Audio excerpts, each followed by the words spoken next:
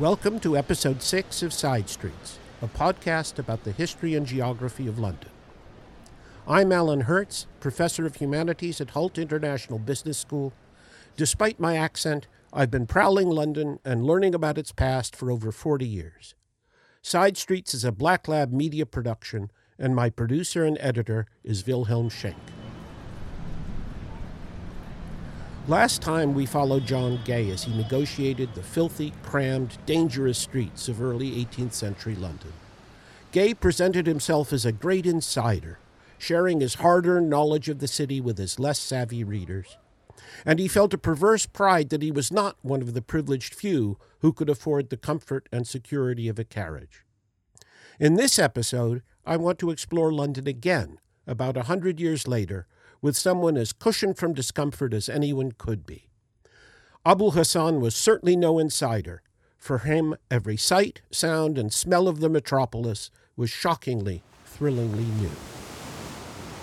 On Saturday, 25th of November, 1809, His Majesty's ship Formidable, a rather elderly ship of the line, arrived in Plymouth Harbor, having escorted an East India Company convoy through the dangerous waters of the Mediterranean and the Bay of Biscay. The Formidable was not only protecting merchant ships from French predators, she was also carrying Mirza Abul Hassan Khan, his 8 servants, and his interpreter and minder, James Morier. Abul Hassan, the first diplomatic envoy from Iran to the United Kingdom, was born in 1776 in Shiraz, then the capital of Iran, into an important and wealthy family. His uncle had been a previous Shah's chief minister.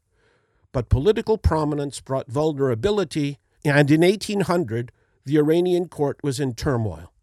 Many of Abul Hassan's family were killed or imprisoned, and he went into impoverished exile. He spent the next few years in the service of the Nizam of Hyderabad, one of the most important Indian princes.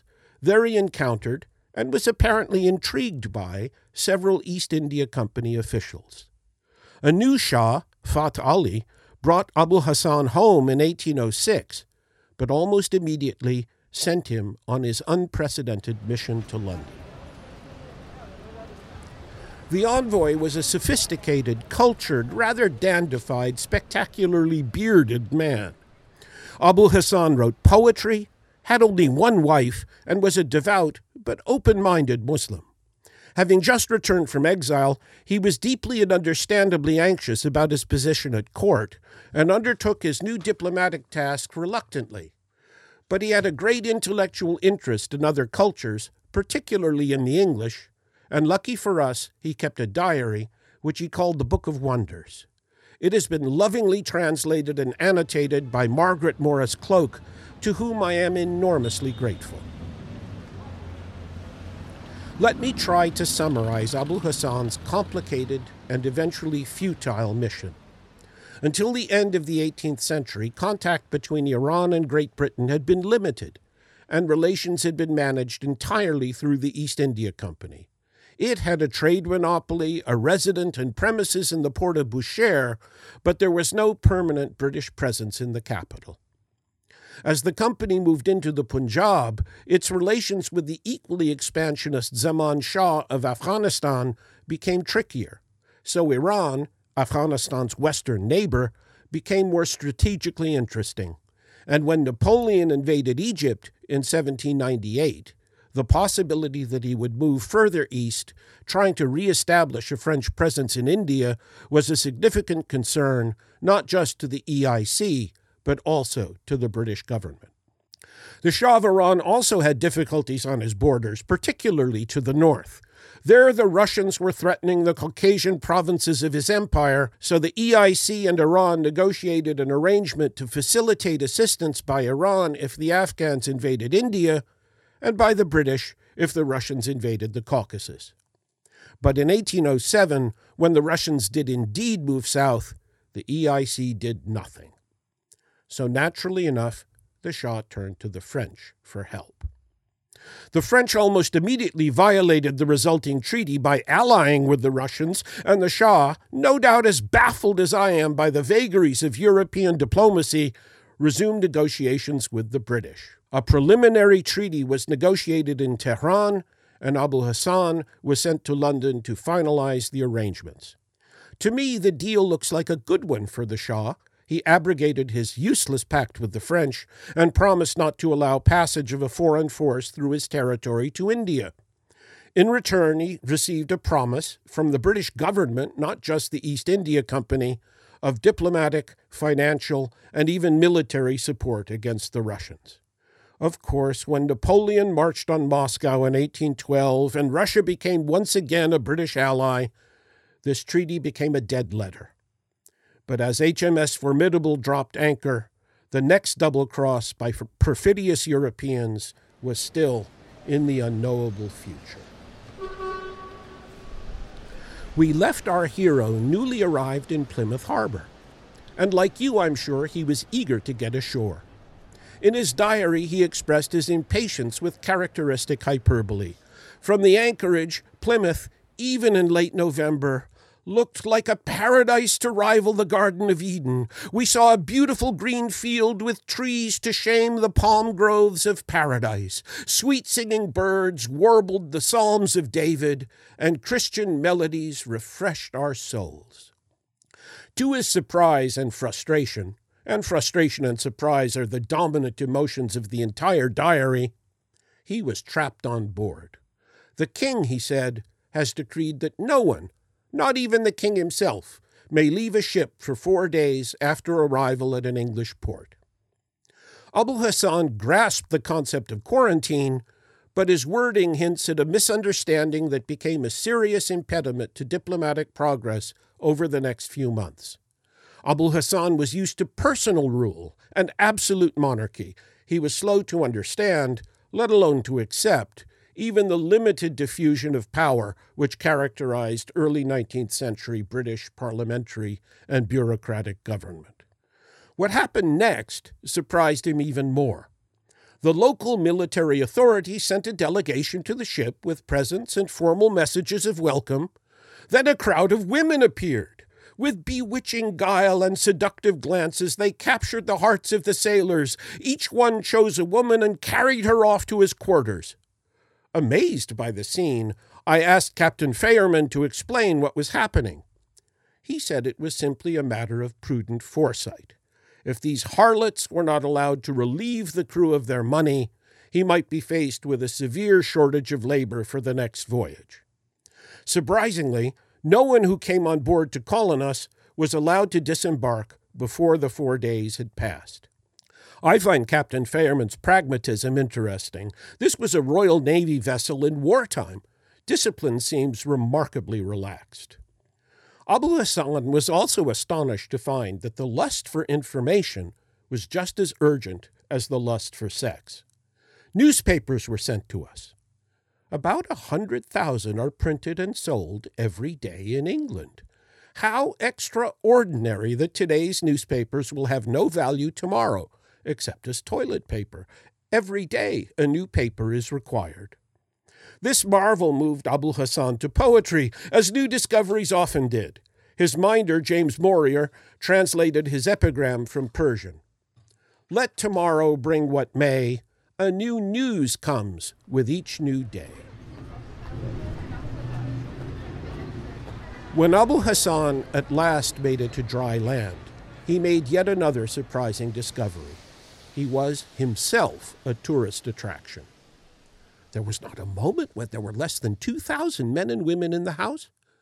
Maybe he exaggerates slightly. Curious to look upon the visage and beard of a native of Iran.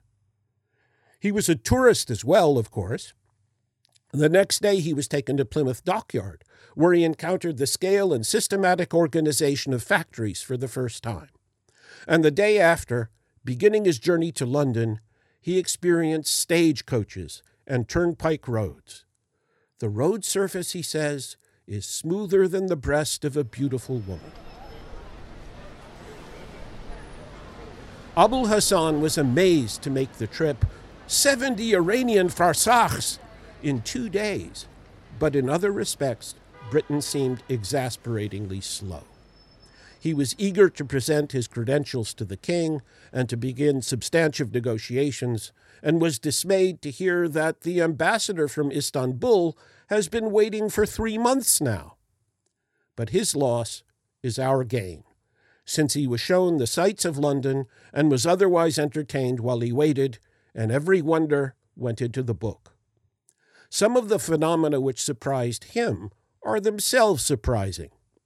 Every man, he remarked, whether of high or low estate, wears a watch in his waistcoat pocket, and everything he does, eating or drinking or keeping appointments, is regulated by time. Factories and bakeries and livery stables all have fixed hours of work, which are strictly adhered to, and each one has a large clock fixed to the wall which strikes the hours. He was puzzled by pets. I was amazed to learn that some masters take their dogs to market with them. They hang their purchases around the dogs' necks and send them off home. The dogs obediently deliver the shopping to the mistress of the house. In this country, dogs are bought and sold at very high prices. And he was particularly unimpressed by asparagus. One of the English servants seemed surprised when I refused it. He said that in England it is a very expensive delicacy. I told him that, expensive or not, in Iran we do not eat the plants that grow wild in the fields for animals. Abul Hassan was much less judgmental about prostitution than about asparagus. When one of his servants was caught in a brothel, he had the offender's head shaved. But he went on, "There are some 30,000 prostitutes in London, but many of them you would not recognize as such. They dress beautifully, they have nice houses, they keep carriages and horses and servants." Nowhere did he express moral disapproval of the trade. His servant's offense was not the purchase of sex, it was being a diplomatic embarrassment. Abul Hassan was taken to the British Museum, where the Elgin marbles made little impact. "I would not give 5 tomans for the lot of them," he said. St. Paul's, where he climbed the dome, and the Tower, where the menagerie apparently included black and white lions. He went to Vauxhall Gardens, Astley Circus, the opera, and the theatre. He saw Kemble playing Lear and Joseph Grimaldi clowning in a single performance at Drury Lane. He visited glass and gun and textile factories. On his trip to the arsenal, he had his first encounter with steam-powered mechanization. After cooling, the cannons are lifted from the molds by a 6-horsepower crane. A steam-powered metal drill is used to bore the cannon mouths and to smooth the barrels. There were 10 men working one of these machines. Without steam, the work would require 100. The machines and tools in this workshop were invented only 2 years ago. He was very aware that the war was driving technological innovation and social transformation. He was also very aware of the financial cost, though the concept of public debt was strange to him. Because of the high cost of armaments, he says, and machinery, the government is usually in debt and forced to borrow from the public. Abul Hassan was sensitive to the human cost of war as well. His response to the Chelsea hospital is touching. "I do not know if the king is a religious man, but God must be pleased with him for building this house, and his soldiers must be all the more loyal and willing to risk their lives in battle if they can look forward to a comfortable old age in the Chelsea hospital." My favorite of his excursions was to the Bank of England, where he encountered paper money for the first time. A most extraordinary thing is the fact that they print thin pieces of paper, each one of which is given a particular value, from 1 toman to 1,000 tomans. These printed papers are called notes, and they are just as valuable as gold. Some 200 clerks work from morning till night making these notes, which are printed with certain marks which make it extremely difficult to forge them. I found the bank, with its vast organization of clerks, soldiers, and laborers, more impressive than the court of a powerful sultan. In April of 1810, life in London was severely disrupted by violent protests against the arrest of the radical MP Sir Francis Burdett for libeling the House of Commons.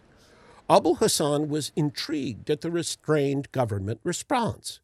In Iran, he says, 2,000 or more people would have been executed by now. But his conclusion was interestingly ambiguous.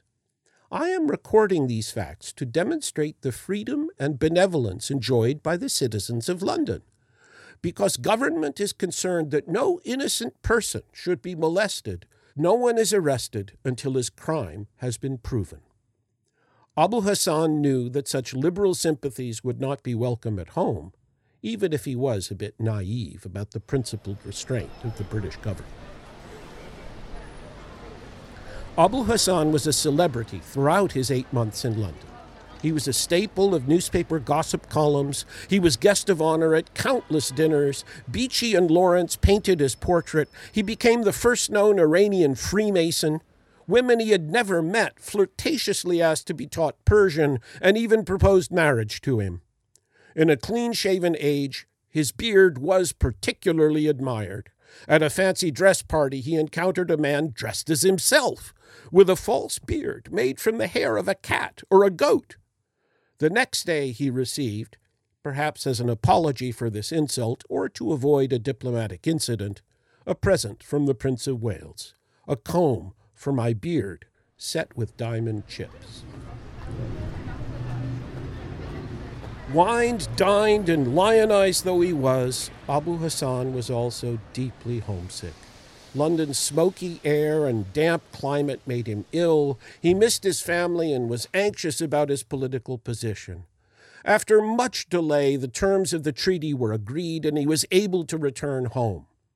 His travails were not yet complete, however.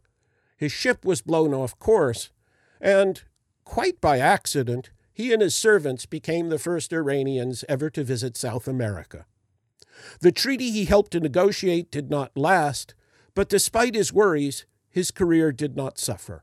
He received an annuity of 1,000 rupees from the East India Company until his death in 1845, and served as Iranian foreign minister for no less than 18 years. So much about Abul Hassan's mission and diary intrigues me, but I will limit myself to 3 comments. First, in his negotiations, he was completely on his own. Letters from Tehran took at least 3 months to arrive, if they arrived at all. In 1810, diplomatic envoys were very powerful people, but they were also completely ignorant of events at home. The telegraph revolutionized international relations. Second, in his observations of English life, he was astonishingly open-minded. He did not have a colonial mindset equating European practices with civilization, nor did he assume that his own cultural practices or even his own religious beliefs were best. For example, he welcomed the presence of women in public as a great benefit to both sexes and enormously valued their friendship. Third, Londoners were at least as curious about him as he was about them. But I think they were more limited by their own preconceptions. Sir Walter Scott's comment is typical and revealing. He found, "In the manners of Mirza, all the address and dexterity of a courtier, with some points which seem to indicate a deeper degree of reflection than we are accustomed to connect with the idea of a Mussulman." Maybe if Scott could have escaped his own sense of cultural superiority for a moment, he and London could have learned more from Abul Hassan. That's enough for now. To find out about one of Abul Hassan's strangest, saddest encounters, become a Patreon and follow us down Alleyway 3. Over the next few months, we will look at some examples of London's public art. I hope you will join us then. This episode was researched, written, and presented by me, Alan Hertz. My producer and editor is Wilhelm Schenk.